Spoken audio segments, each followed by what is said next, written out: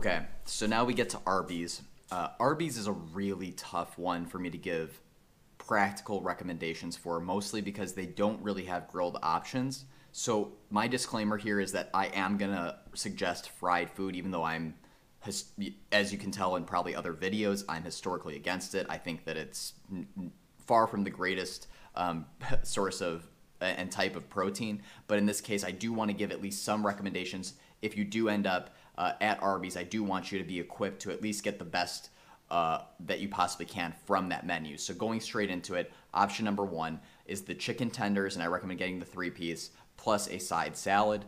The chicken tenders, again, are fried, which is not ideal, but this item is way lower in sodium than a lot of the other offerings on the menu, and thus it's my chief recommendation. The side salad has lettuce in it, which is rich in antioxidants. It's got tomato in it, which is great for heart health as well as cancer-fighting properties and helps to improve skin. And in this case, it's up to you of whether or not to include cheddar cheese. I recommend you don't, because I don't think that the high saturated fat and moderate sodium content outweigh the calcium and the minimal protein that you're going to get from it. So that's my recommendation. I would skip the cheese.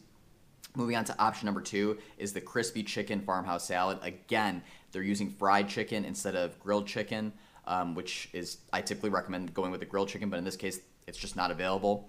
But this is the best option for the salads that are offered, aside from the side salad, which I don't think is going to be enough if you need a protein source. They've got lettuce in there, which is good for is rich in antioxidants, helps prevent bone loss and improve heart health. Tomatoes, I mentioned earlier, really good for heart health and skin health. Mixed greens are great as they're high in antioxidants, high in fiber, and low in cholesterol. And then the two recommendations here for what you should remove and add, what you should remove and what you should exclude or put on the side. I would remove the cheddar cheese, again, because that high saturated fat and the moderate sodium is not outweighing the benefits. And then the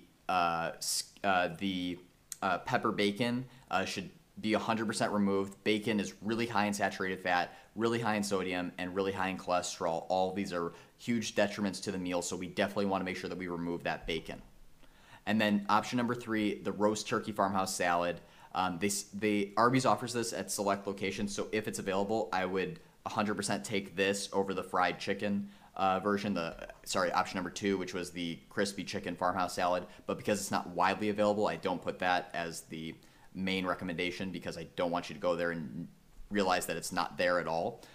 In this roast turkey farmhouse salad, we've got roast turkey, which is much better than fried chicken.